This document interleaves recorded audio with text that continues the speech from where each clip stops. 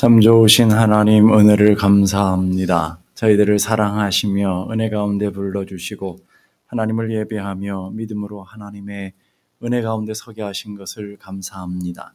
매 순간순간마다 주님 없이는 살아갈 수 없기에 주의 능력과 권능을 의지하며 주의 보좌 앞으로 나아가오니 오늘도 우리를 붙드시며 정결케 하시고 새롭게 하셔서 하나님의 온전한 사람으로 세워져 갈 수 있도록 인도하여 주옵소서.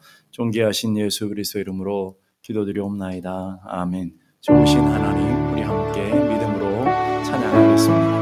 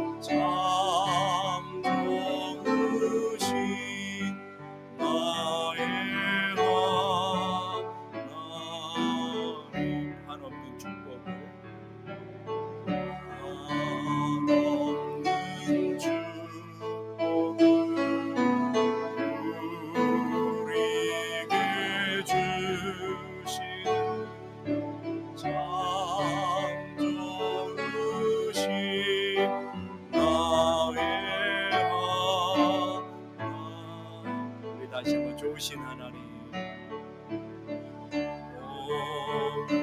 좋으신 하나님,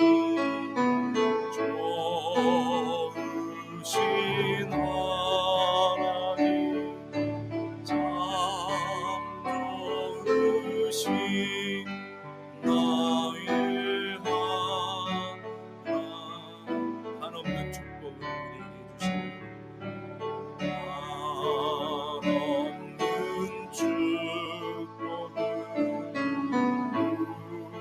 우리에게 주시는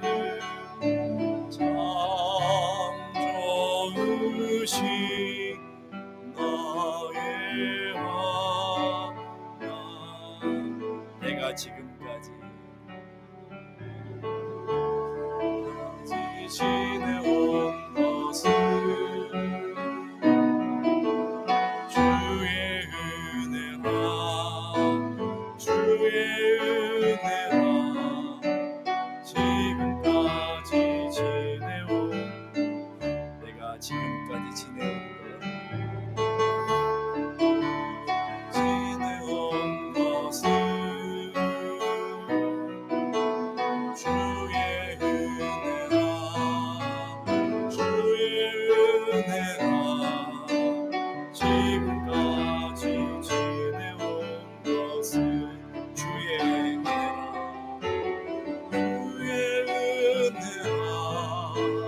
주의 은혜라.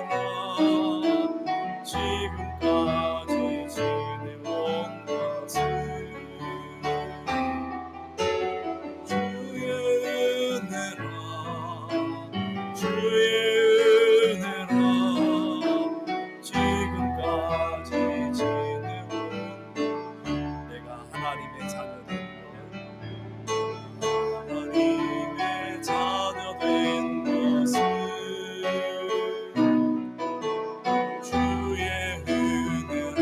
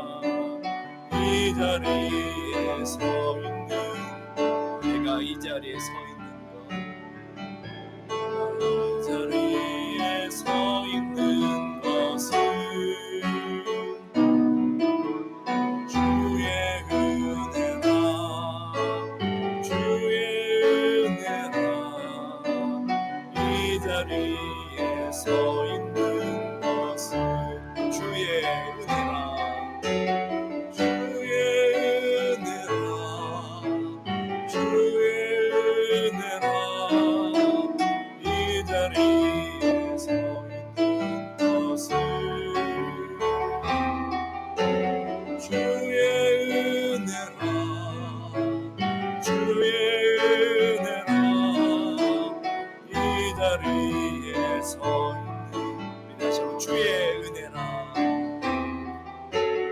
주의 은혜라 주의 은혜라 이 자리에 서 있는 것은 주의 은혜라 주의 은혜라 이 자리에 서 있는 것은 아멘.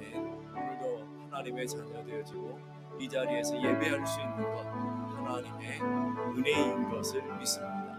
나의 모든 것들이 하나님의 은혜인 것을 고백하면서 하나님 오늘도 우리의 등 뒤에서 우리를 도우시는 주님이 늘 거하시며 우리와 함께 하시는 것을 믿습니다. 오늘도 우리의 믿음의 눈을 들어 주님을 바라보며 주님과 함께 담대하게 걸어가는 믿음을 허락해 주옵소서. 소망하며 우리 함께 이 찬양을 고백하고 합니다. 나의 등 뒤에서 나의 등 뒤에서 나를 도우시는 내 인생 길에서 지치고 떠나요 매일처럼 주저앉고 싶을 때 나를 밀어주시네.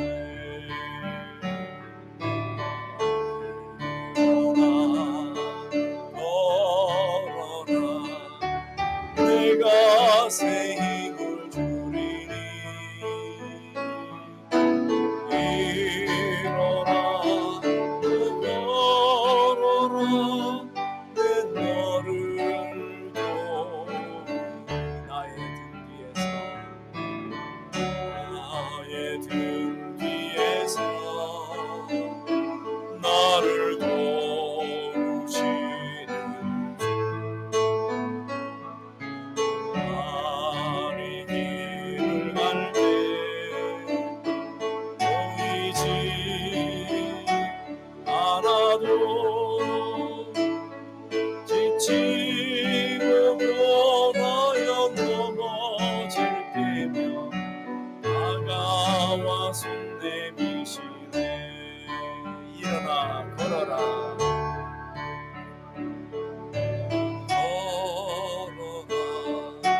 내가 새 힘을 주리니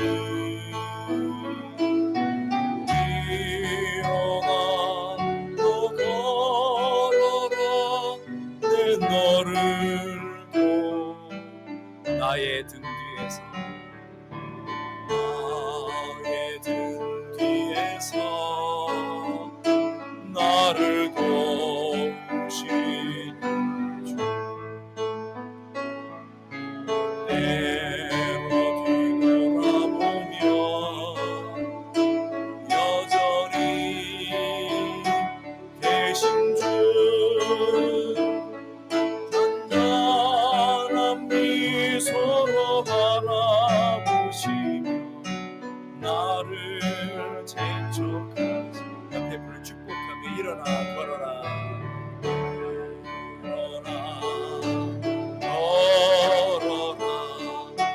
내가 새 힘을 주리니 일어나 걸어라 또 걸어라 내 너를 일어나 걸어라 다시 한번 축복하며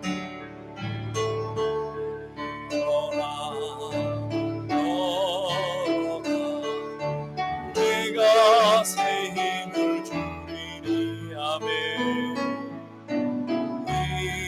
일어나 또 걸어라 내 너를 이번에 자신을 축복하며 가슴에 손을 얹고 일어나 걸어라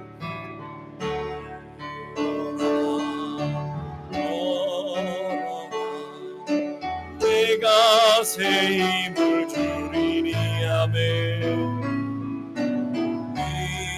일어나 또 걸어라 내 너를 도 하나님의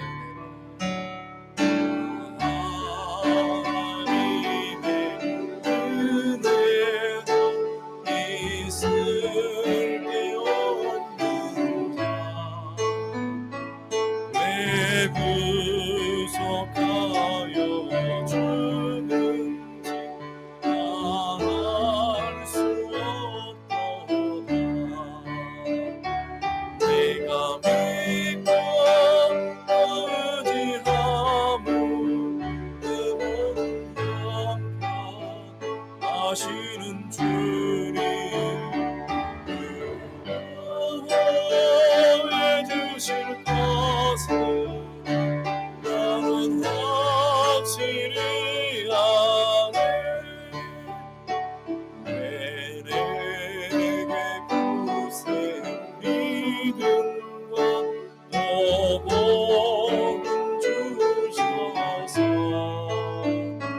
내 마음이 항상 편한지 난 알 수 없도다. 내가 믿고 의지하며 내 모든 양파하시는 주님 보호해 주실 것을 나는 확실히 왜 내게 성령 주셔서 내 마음 감동해 주 예수 믿게 하는지 난 알 수 없도다. 내가 믿고 의지하며 내 모든 하시는 주님 해주실 것을 나는 확실히 주 언제 강림하실지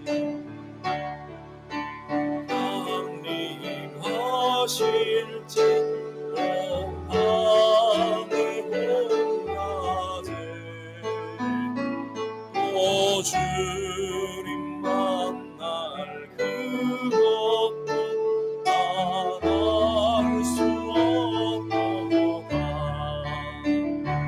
내가 믿고 의지하며 내 모든 하시는 주님 해주실 것을 나는 확실히 내가 믿고 또 의지하며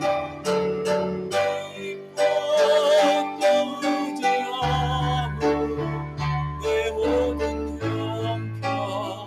형편하시는 주님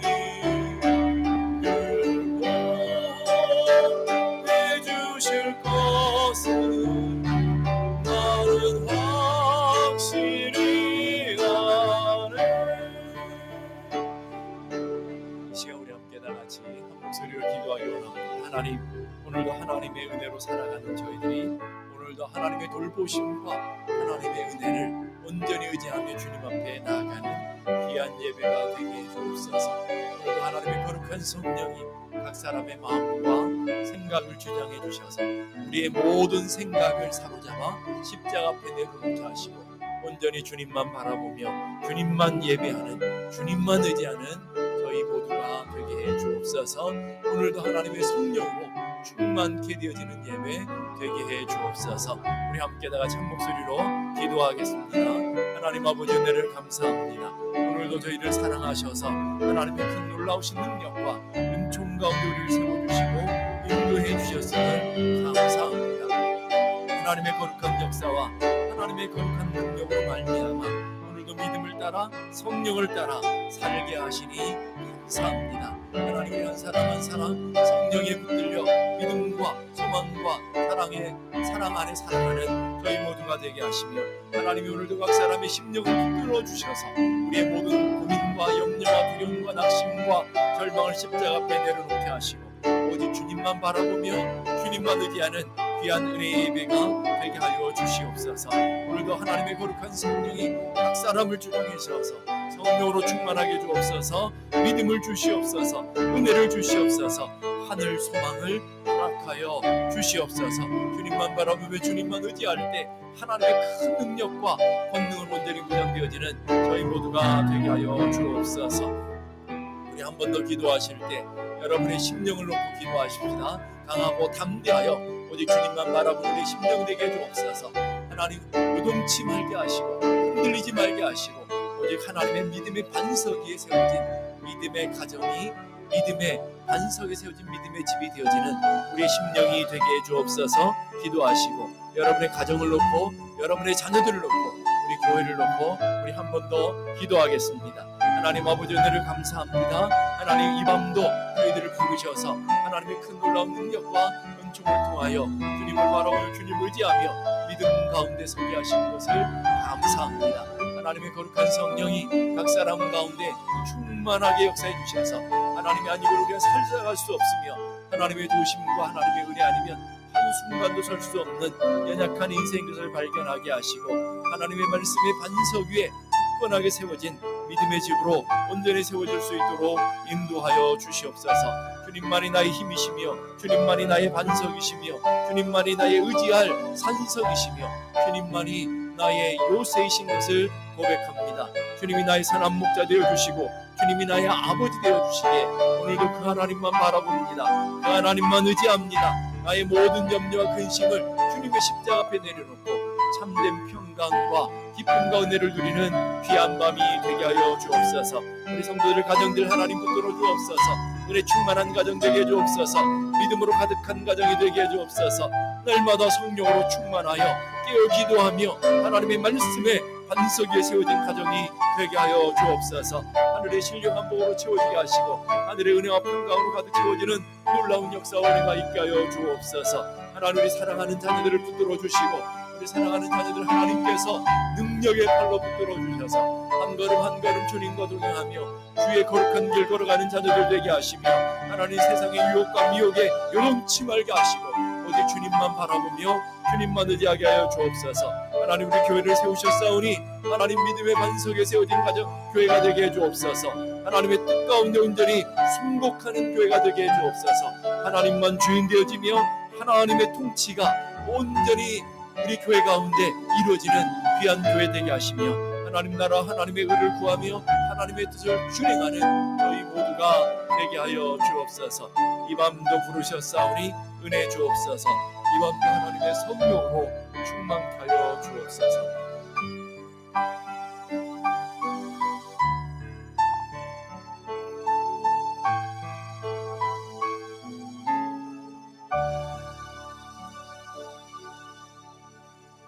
은혜로우신 하나님 아버지 감사합니다.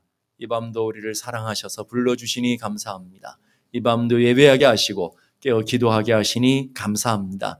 오늘도 하나님의 말씀을 사모하며 주의 전으로 나와 하나님의 은혜를 갈망하며 예배의 자리에 서게 하신 것을 감사합니다. 오늘도 믿음의 눈을 들어 하나님을 아버지로 선포하며 아버지로 믿고 고백할 수 있는 은혜를 주셨음을 감사합니다. 우리의 모든 염려, 낙심, 절망, 근심, 두려움 모든 것 십자가 앞에 내려놓을 수 있는 자유와 평강을 주셨음을 감사합니다. 하나님 아버지 오늘도 하나님의 권능의 팔이 우리를 붙들어 주셔서 우리의 발걸음 한 걸음 한 걸음 인도해 주실 것을 믿으며 고백하게 하시니 감사합니다. 하나님 아버지 이 밤도 우리 사모하는 영혼에게 만족한 것을 주시며 줄이고 목마른 심령에게 하늘의 신령한 복으로 채우시는 그 하나님을 바라보며 감사합니다. 우리 성도들 가정과 기업이 온전히 하나님의 은혜와 축복 가운데 온전히 서게 하시며 믿음의 눈으로 주님을 바라보며 하나님의 영광 가운데 서게 하여 주옵소서. 존귀하신 예수 그리스도 이름으로 기도드리옵나이다. 아멘. 사도행전 15장 1절에서 11절까지의 말씀입니다.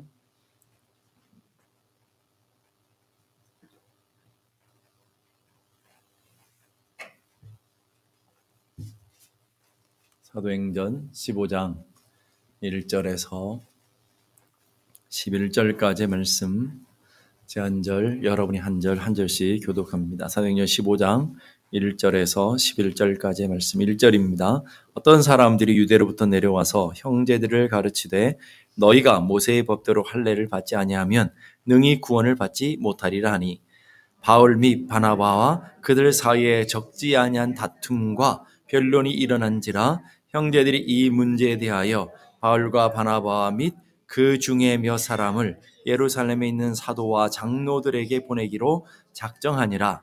그들이 교회의 전송을 받고 베니게와 사마리아로 다니며 이방인들이 죽게 돌아온 일을 말하여 형제들을 다 크게 기쁘게 하더라.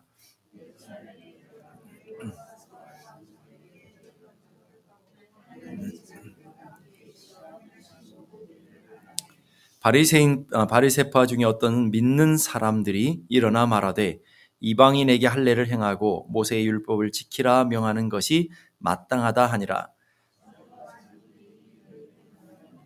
많은 변론이 있은 후에 베드로가 일어나 말하되 형제들아, 너희도 알거니와 하나님이 이방인들로 내 입에서 복음의 말씀을 들어 믿게 하시려고 오래전부터 너희 가운데 나를 택하시고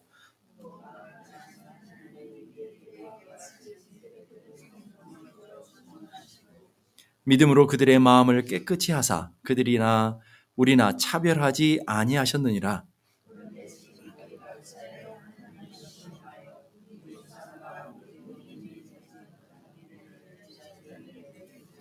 다 같이, 그러나 우리는 그들이 우리와 동일하게 주 예수의 은혜로 구원받는 줄을 믿노라 하니라. 아멘.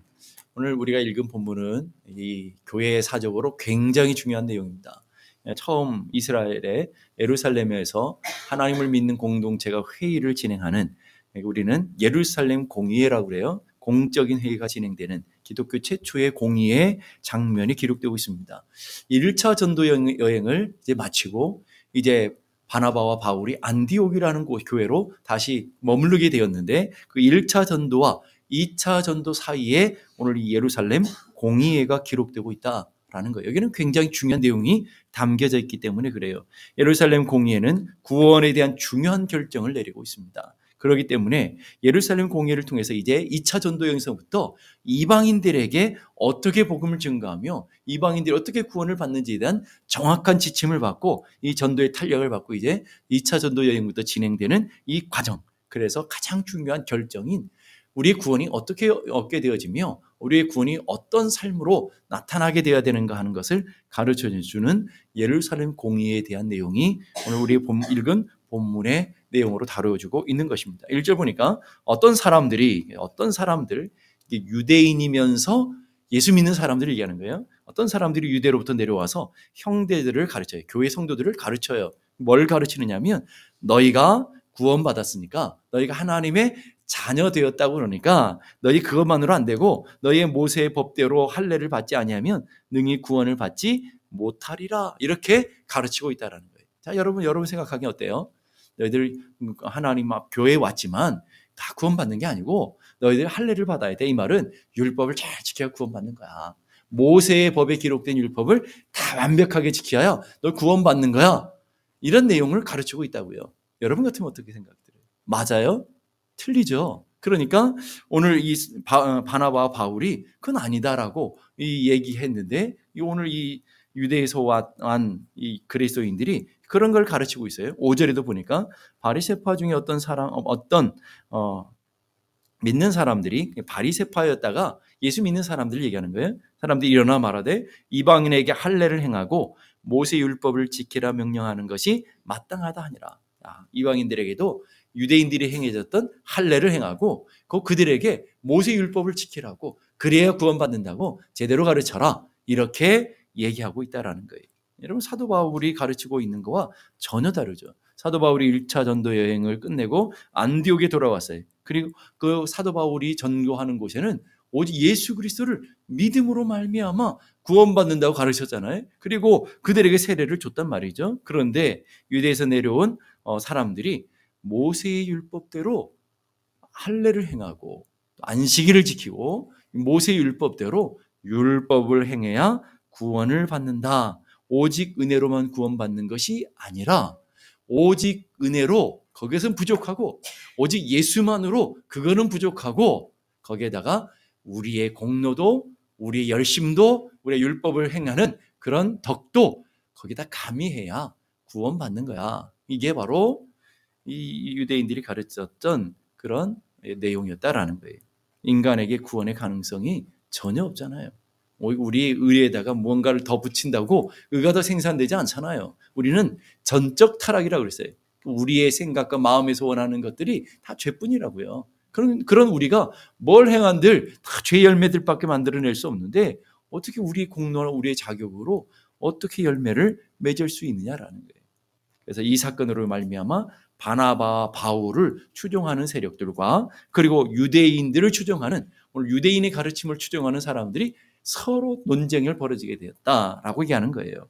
그래서 2절 보니까 바울과 및 바나바 그들 사이에 적지 않은 다툼, 적지 않은 다툼이 큰 다툼이 생겼다는 말이에요. 변론이 일어났어요. 서로 갈등, 논쟁이 일어났어요. 형제들이 이 문제에 대해서 바울과 바나바 및 그 중에 몇 사람을 예루살렘에 있는 사도, 예루살렘에 사도들이 있었고 장로들이 있었으니까 거기 회의에다가 그 내용을 보내기로 하고 결정하고 바나바와 사울을 보내고 있는 장면이 기록되고 있다는 거예요. 안디옥 교회는 이 문제를 해결하기 위해서 바나바를 예루살렘 공회에다가 보내고 그 지도자들 앞에서 그 의견들을 따르도록 그 회의를 통해서 의견을 따르도록 보내고 있다는 거예요. 안디옥 교회가 우리는 독자적인 교회니까 우리 생각대로 결정하면 됐지 이러지 아니하고 굉장히 중요한 내용이기 때문에 이거 내용을 사도들이 있는 곳, 예수님의 제자들을 사도라고 그러잖아요. 예수님이 제자들이 아직 살아있는 예루살렘 지금 교회의 리더가 누구냐면 베드로와 야고보잖아요. 베드로와 야고보가 있는 그곳으로 지금 보내고 있다라고 얘기하고 있습니다. 그러면서 구원을 얻기 위해서 율법을 지켜야 하느냐, 지키지 않아도 되느냐, 율법과 믿음, 행함과 믿음 이런 갈등의 내용들을 잘 정리해 달라고 분명하게 길을 가르쳐 달라고 지금 공의에다가 이 내용들을 지금 첨가하고 있다라고 얘기하고 있어요. 유대인들이 굉장히 중요한 이슈잖아요. 여러분 같으면 여러분은 아주 너무 쉬운 주제잖아요. 그렇죠? 여러분들은 너무 이건 상식도 안 돼요. 여러분들한테는 이미 너무 많이 배우고 너무 많이 들어가지고 그런데 중요한 것은 우리의 기준으로 보면 안 돼요. 이 1차 전도 여행과 2차 전도 여행 사이였으니까 약 AD 50년경이래. AD 50년경에는 성경이 기록된 성경이 없었어요. 그러니까 가진 성경이 없었으니까 그들이 가진 기준이 없었다고. 그때 뭐 교리가 있는 것도 아니고 뭐 그렇지 않고 지금 교회가 온전히 정착되지 않는 그런 과정이었다고요. 구약 성경을 최초로 기록한 것이 AD 구약 성경이 최초로 이제 정경화 39권이 정경화된 것이 AD 90년에 유대인 납비들이 얌미아라고 하는 곳에 모여가지고 회의를 통해서 많은 성경들이 있었는데 그 중에 요 39권만 우리는 정통 성경으로 인정하자. 다른 것들은 이런저런 문제가 있으니까 그건 빼고 39권만 구약 39권을 성경 정경으로 인정하자 하고 그 위에 성경이 생겼다고요. 이미 성경들은 많이 있었지만 정경화된 것은 AD 90년에 얌미아해를 통해서 구약 성경이 만들어졌고요.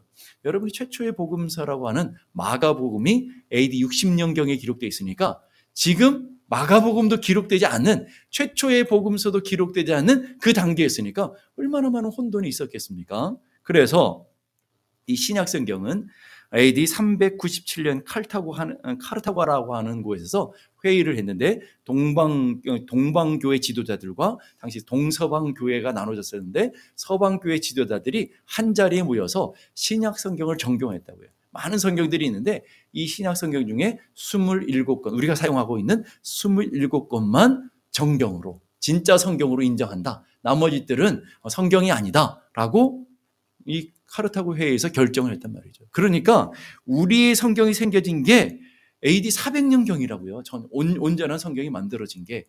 그렇다고 성경을 당시에 종이도 이렇게 시원치도 않고요. 그래서 뭐 파피루스라든지 아니면 가죽에다가 성경을 기록해야 되니까 여러분 마가복음 쪽복음 하나가 1억이 넘는다고 그랬잖아요. 마가복음 쪽복음 하나를 두루마리에다 적은 것, 누군가 필사해야 되니까 손으로 다 가죽 종이에다가 적든지 파피루스 너무 비싼 종이에다가 적으니까 마가복음 한 권을 가진 사람 부자예요.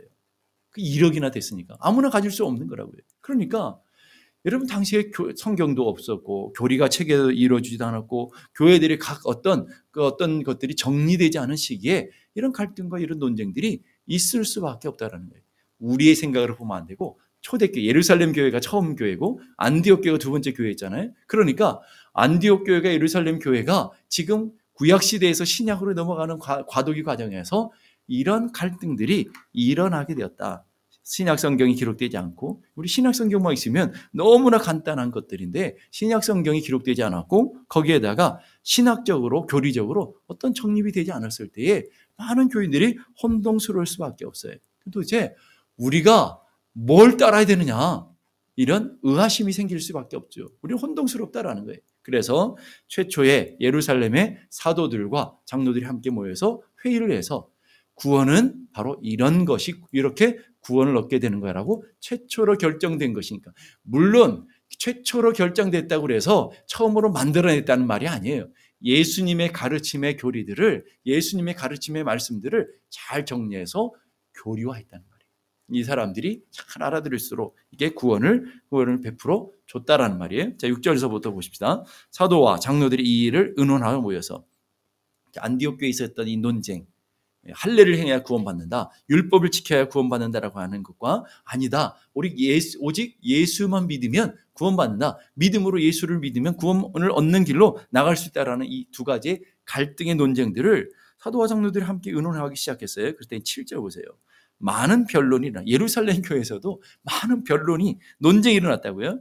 논쟁이 있어서 서로 어떻게 할까 막 혼돈하고 교회가 분열과 엄청난 나눠짐의 위기에 있을 때 그때 영적인 지도자였던 베드로가 일어나서 이 많은 군중들 앞에서 많은 지도자들 앞에 이렇게 딱 정리를 내리고 있어요. 자, 보세요. 7절. 많은 변론이 있어 후에 베드로가 일어나 말하되 형제들아 너희도 알거니와 하나님이 이방인들로 내 입에서 복음을 말씀을 듣고 믿게 하려고 오래전부터 너희 가운데 나를 택했다. 그러니까 하나님께서 나를 택해서 이방인들의 복음 증거한 일이 있지 않느냐 이 말이에요. 이미 과거에 베드로가 복음을 증거할 때 이방인의 구원 얻은 사건이 있었다고요. 그 놀라운 사건 체험을 다시 간증을 통해서 하나님이 일하신 것을 다시금 보여주고 있다. 드러내 보여주고 있다는 거예요. 8절 보세요. 또 마음을 아시는 하나님께 우리의 중심을 아신 하나님께서 우리와 같이 그들에게 성령을 주어 누구에게도요? 이방인들에게도 성령을 줬어요. 근데 9절 보세요. 믿음으로 그들의 마음을 깨끗하게 하사 그들이 우리와 나 차별이 하지 아니하셨느니라. 아니 할례를 행하지 않았는데 율법을 알지도 못했는데 하나님께서 이방인에게 나를 통해서 성령을 받게 하시고 그들이 하나님의 말씀을 들을 때에 예수 그리스도에 대한 복음을 들을 때에 그들의 성령이 임하지 않았느냐. 우리와 그들과 전혀 차이가 없었다. 우리도 마가다락방에서 모여서 하나님 앞에 기도할 때 성령 임함으로 우리가 진짜 구원을 받게 된 것처럼 그들에게도 하나님의 복음의 말씀이 증거되어질 때 그들의 마음을 하나님이 정결하게 하셔서 성령을 받고 구원받아서 세례받는 일이 있지 않았느냐. 그게 마태복음 사도행전 10장에 기록되어 있는 고넬료의 가정이 구원받는 사건을 오늘 다시금 이렇게 반복하고 있는 것이죠. 주의 영이 베드로에게 임했을 때 고넬료 가정에 복음을 받게 되어지고 온 가족이 세례를 받고 구원받는 일이 있었다고요. 그래서 사도행전 10장 44절 45절 보니까 베드로가 이 말을 할 때에 성령이 이 말을 듣고 모든 사람에게 내려오니 베드로와 함께 온 할례 받은 신자들, 유대인들 말하는 거예요. 유대인들이 이방인에게도 성령을 부어주시는 말미암아 놀랐다. 아, 이건 유대인들에게만 주어지는 성령이 아니었네. 이 유대인들은 어떤 생각을 했어요?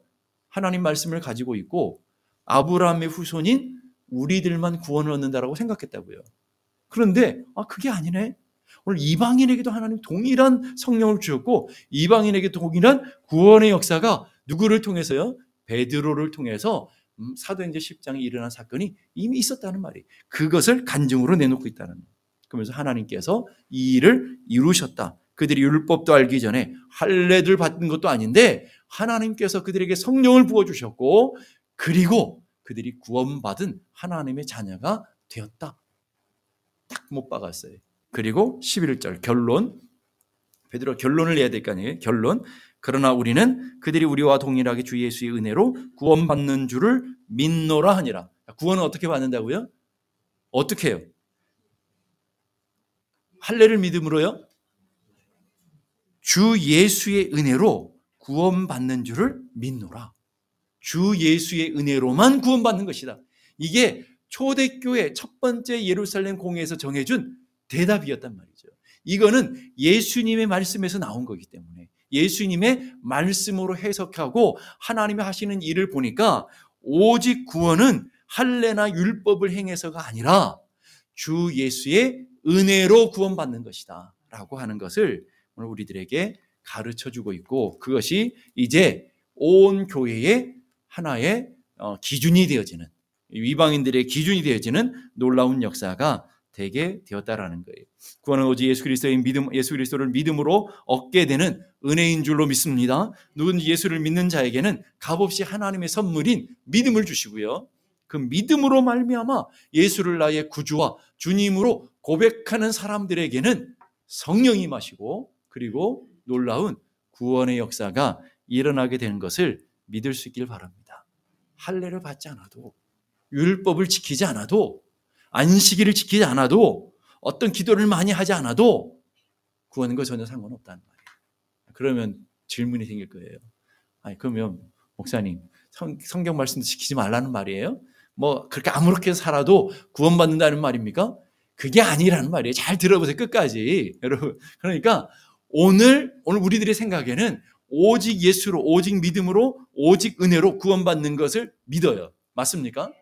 그 구원받은 하나님의 자녀들은 하나님의 말씀 가운데 살아가는 거예요. 하나님의 말씀을 사모하며, 그것이 구원의 조건은 아니에요. 그러나 구원받은 삶은 말씀과 기도로 살아가는 거예요. 하나님의 말씀을 떠나서는 온전하게 살아갈 수 없는 거예요. 하나님 백성답게 살 수 없으니까. 기도의 은혜가 없이는 하나님의 음성을 들을 수가 없는 거예요. 하나님의 뜻을 알 수가 없는 거예요. 그래서 우리의 공로나 우리의 자격으로나 우리의 어떤 노력으로 구원받는 게 아니고, 구원은 오직 예수 그리스도를 믿음으로 받는 거예요. 그리고 구원받은 하나님의 백성들은 성령의 인치심을 받아서 성령이 우리와 함께 하심을 따라서 그 은혜로 기도하고 그 은혜로 예배를 드리며 그 은혜로 하나님의 말씀을 따라 살게 되는 줄로 믿습니다. 그것도 내 능력이 아니라고요. 여러분 한번 잘 생각해 보세요. 여러분 우리가 하나님께서 이렇게 귀한 말씀을 주셨잖아요. 이 말씀이 있기 전에는 사람들이 어떻게 구원받는지도 몰랐잖아요. 그래서 아주 간단한, 여러분들은 너무나 상식에 지나지 않는 것을 그거 가지고 교회가 회의를 해야 될 정도로 복잡했단 말이죠. 근데 여러분 우리의 문제는 성경을 안 읽어서 그러지, 성경만 읽으면 이 안에 수만 가지 하나님의 진리의 말씀이 우리에게 쏟아져 나온단 말이에요. 그럼 여러분 얼마나 복받은 분들이에요. 예? 이 성경도 이력도 하지 않고 뭐 1억 사라고 하면 아무도 안 살 거 아니에요. 마가복음 쪽복음이 1억 원이 넘었다니까요, 여러분. 근데 성경 66권 해봐야 이거 100불도 안 한다고요. 이런 좋은 시대를 살아가는 우리들에게 뭐 그뿐만입니까? 인터넷 들어가면 5만 가지의 종류의 뭐 영어판, 여러분이 히브리어 하면 히브리어판, 헬라어판, 라틴어판, 뭐 프랑스어, 모든 언어들로 성경이 다 나와요, 여러분. 얼마나 좋은 시대예요. 저희들이 신학교 들어갈 때만 해도요, 각기 다 샀다고요. 이게 헬라어 성경을 사도 얼마나 비싸고, 히브리어 성경 얼마나 비싸고, 라틴어 성경 얼마나 비싸고요. 그 정말 구하기도 어렵고 그런 성경들이었는데 요즘은요 인터넷 들어가면요 다 나와요. 뭐 이제는 그런 것들이 짐이 될 정도로 얼마나 좋은 시대를 살아가고 있느냐라는.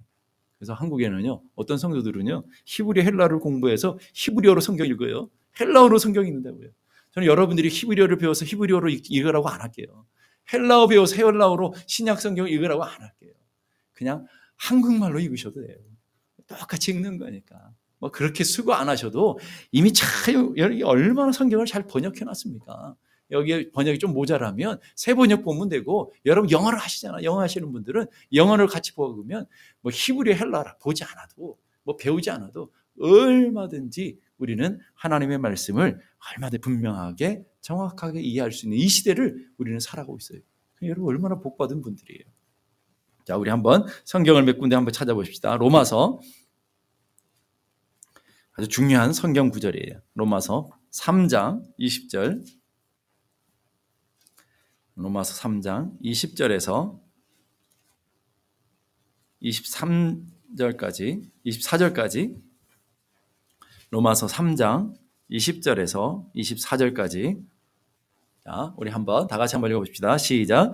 그러므로 율법의 행위로 그의 앞에 의롭다 하심을 얻을 육체는 없나니 율법으로는 죄를 깨달음이니라. 이제는 율법에 하나님의 한 의가 나타났으니 율법과 선지자들에게 증거를 받은 것이라. 곧 예수 그리스도를 믿음으로 말미암아 모든 믿는 자들에게 미치는 하나님의 은이 차별이 없느니라. 모든 사람이 죄를 범하였음에 하나님의 영광에 이르지 못하였더니 그리스도 예수 안에 있는 속량으로 말미암아 하나님의 은혜로 값없이 의롭다 하심을 얻은 자 되었느니라. 얼마나 정확합니까? 우리가 혼동스러울까 봐 사도 바울이 분명하고 정확하게 이렇게 기록해놨어요. 당시에 아주 고통스러웠던 갈등이었던, 율법으로는 의롭다 할 육체가 하나도 없다. 율법을 지켜서 구원받을 사람이 단 한 사람도 없다. 그럼 우리는 무엇을 구원받아요? 율법 외에 한 의로움이 있다라는 거예요. 그게 누구예요? 예수 그리스도를 믿는 믿음으로 말미암아 구원을 받게 된다. 28절 보세요. 3장 28절 다 같이 시작. 그러므로 사람이 의롭다 하심을 얻은 것은 율법의 행위에 있지 아니하고 믿음으로 되는 줄 우리가 인정하노라. 자, 율법의 행위가 아닙니다. 여러분, 율법의 행위로 사람을 판단하고 정죄하는 것은 아직 은혜와 구원이 없는 사람들이 그러는 거예요. 그리고 우리 한번 갈라디아서 한번 찾아볼까요? 갈라디아서 2장 16절, 갈라디아서 2장 16절 말씀. 갈라디아서 2장 16절 다 같이 한번 찾아보십시다. 갈라디아서 2장 16절 다 같이 시작. 사람이 의롭게 되는 것은 율법의 행위로 말미암음이 아니요 오직 예수 그리스도를 믿음으로 말미암는 줄을 알므로 우리도 그리스도 예수를 믿나니 이는 우리가 율법의 행위로서가 아니고 그리스도를 믿음으로써 의롭다함을 얻으려 함이라. 율법의 행위로서는 의롭다함을 얻을 육체가 없느니라. 단 한 사람도 없어요. 여러분도 안 돼요. 그러니까 애써서 율법 행위에서가 아니라 오늘 하나님의 은혜를 따라서 구원받게 되는 것이다. 율법과 복음에 관한 것은 다음 주 수요일 날 아주 다루려고 해요. 그러니까 율법과 복음, 왜 율법을 주셨는지, 왜 할례를 주셨는지 그 부분은 오늘 다 길어서 다루지 못하고요. 그건 다음 주에 다룰 거예요. 그러면 오늘 우리 삶의 자리 하나님이 이렇게 값없이 은혜로 구원받게 되는 그 믿음은 어떻게 생겨나느냐. 그 믿음은 내가 만들어내느냐? 그렇지 않다라는 거예요. 에베소서 한번 보실까요? 한 구절만 더 찾아보십시다. 에베소서 2장 8절 9절 말씀. 신약성경 에베소서 2장 8절 9절. 그 구원받는 믿음은 어디서부터 오느냐 하는 거예요. 예수 그리스도를 믿는 믿음인데 그 믿음은 어디서부터 오는지 8절 9절 다 같이 시작. 너희는 그 은혜로 인하여 믿음으로 말미암아 구원을 얻었나니 이것은 너희에게서 난 것이 아니요 하나님의 선물이라. 행위에서 난 것이 아니니 이는 누구든지 자랑하지 못하게 하려 함이라. 행위라는 것은 율법을 지키는 거죠. 내 노력, 내 공로란 말이죠. 그것으로 구원받는 게 아니라고 분명히 얘기해요. 그러면 우리가 구원받는 것은 예수 그리스도를 믿는 믿음으로 구원받는다고 그랬어요. 그러면 그 믿음 어디서부터 난다고요? 은혜로 인하여. 은혜로 주어지는 거예요. 성령님이 여러분들에게 은혜의 선물로 주어지는 것이 믿음인 거예요. 그래서 여러분, 그래서 내가 믿는 거예요? 믿어지는 거예요? 믿어지는 거예요. 믿어져요. 그래서 여러분, 그래서 감사한 거예요. 내가 어떻게 그 예수를 믿게 됐는지, 내가 어떻게 이 말씀이 믿어지는지. 많은 사람들이 안 믿어져서 힘든 거예요. 충분히 그분들 이해돼요. 교회 오라고 해도 안 믿어지는데 오면 힘드니까. 그럴 수 있어요. 정말 충분히 우리가 이해를 못 하시는 분들도 있을지도 몰라요. 너무 쉽게 믿어져가지고. 그렇죠? 여러분, 믿어지는 거예요. 그것이 바로 믿음은 내 의도나 내 능동적인 행위가 아니라 수동적인 행위라는 거예요. 하나님의 성령이 내게 오심으로 은혜를 주셨어요. 은혜를 받고 나니까 믿어지기 시작했어요. 근데 여러분들이 처음 교회 다닐 때는 안 믿어졌을 거예요. 처음부터 내가 믿어졌다는 분들도 계시겠지만 대부분 그렇지 않고 안 믿어져서 하나님 나도 믿게 해주세요. 믿음을 주세요. 이런 분들도 많을 거라고요. 근데 어느 날 은혜 받고 나고 성령 받고 나니까 지금까지 막 고민스럽고 지금까지 궁금하고 막 저도 이렇게 중학교 2학년 때까지는 너무 궁금한 게 많았어요.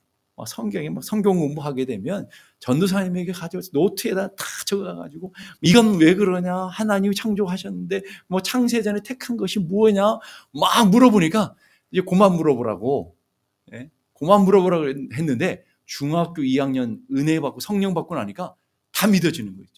뭐 지금까지 고민스러웠던 것들이 한순간에 뭐 그게 뭐 당연한 거로 받아들여지고 당연한 거로 믿어지니까 뭐 믿어지는 건 어떡하겠어요? 뭐 궁금증도 안 생겨요. 아, 그 당연한 거지 뭐.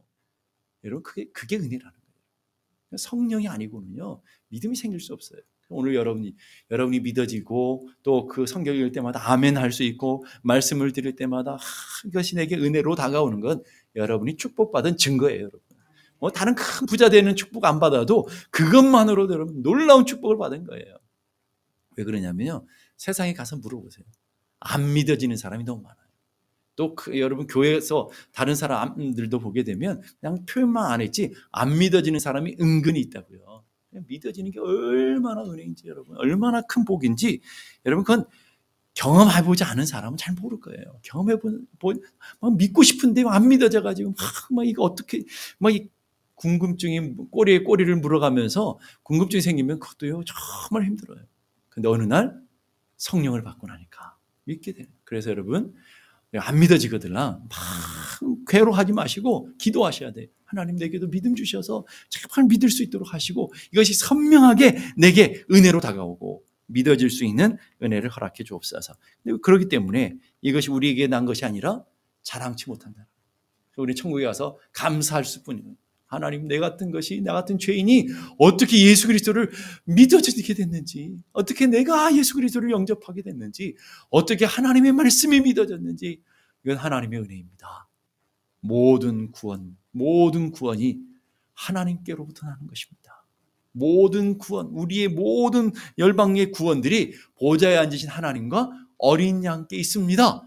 그것만 찬양한다고 그랬잖아요. 요한계시록 7장에 나오잖아요. 그런 것처럼 우리가 그것이 우리에게서 나온 것이 아니라 하나님께서 주신 은혜이기 때문에 그렇다라는 거예요. 그러니까 사도행전 4장 12절 이렇게 말합니다. 다른 이로서는 구원을 받을 수 없나니 천하 인간의 구원을 얻을 만한 다른 이름을 주신 일이 없다. 오직 예수 그리스도를 믿음으로만 구원받는다라고 하는 분명한 이 진리, 여러분에게는 상식도 안 되지만 이 초대교회 예루살렘 공의에서는 그것 때문에 오랫동안 갈등하고 오랫동안 논쟁을 했다 하는 거예요. 자, 그러면서 갈라디아서 1장 8절에 이렇게 말해요. 사도 바울이 결론이에요. 우리가 전한 복음이 뭐예요? 오직 예수 그리스도의 주신 은혜로 구원받는다는 복음, 오직 예수를 믿음으로 구원받는다는 복음 외에 다른 복음을 전하는 자는 비록 하늘의 천사라고 할지라도 저주를 받을지어다. 저주가 된다는 거예요. 그런 거 전하는 사람은 다 가짜고 다 거짓 교사들이라는 것을 여러분이 아셔야 돼요. 오직 예수로만, 오직 믿음으로만, 오직 은혜로만. 요한복음 3장 16절은 성경 전체를 요약하는 장이잖아요. 하나님이 세상을 이처럼 사랑하사 독생자를 주셨어요. 우리를 위해서 주셨다고요. 그래서 우리를 위해서 보내셨다고요. 저를 믿는 자마다 멸망치 않고 영생을 얻게 하려 합니다. 정확하고 분명하게 우리에게 가르쳐 주고 있어요. 자, 그러면 여러분들은 어떻게 구원받습니까?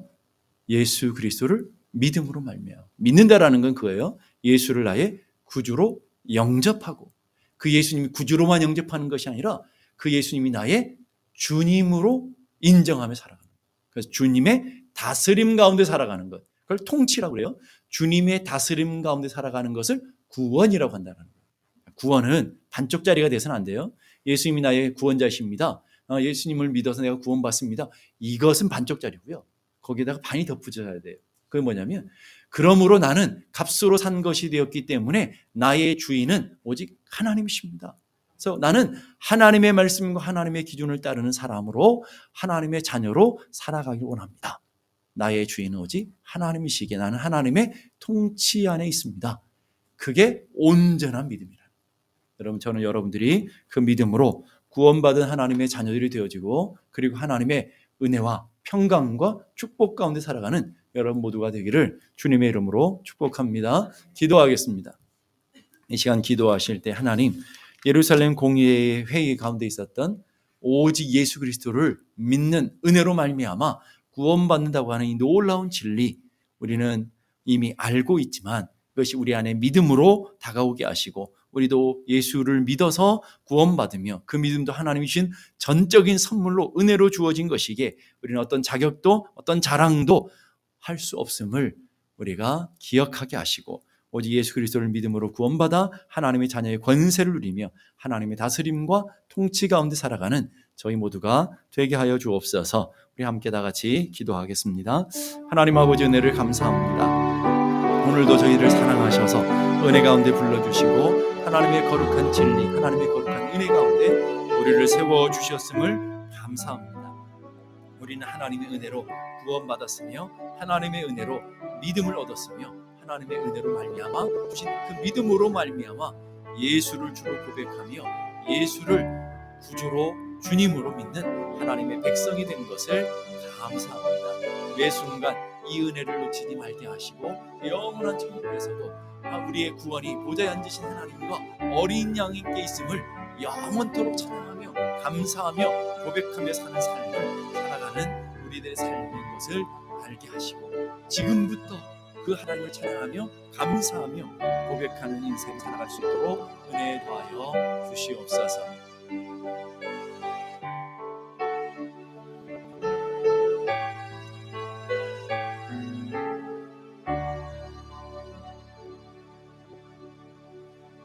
은혜로우신 하나님 아버지, 감사합니다. 오늘도 우리에게 그 큰 은혜로 말미암아 믿음을 주셨고 믿음으로 말미암아 그 어떤 것보다도 우리에게 예수를 구주로 믿을 수 있고 예수님을 나의 주님으로 섬길 수 있는 은혜를 주셨음을 감사합니다. 이 모든 것들이 다 하나님의 전적인 은혜이며 모든 것이 하나님의 선물인 것을 고백하며 살아가는 저희들 되게 하시고 우리가 그 은혜, 그 축복, 그 놀라우신 선물을 받았사오니 이제 감사하며 기뻐하며 우리의 남은 인생들을 다 주를 위해 살아가는 저희 모두가 되게 하여 주옵소서. 존귀하신 예수 그리스도 이름으로 기도드리옵나이다. 아멘.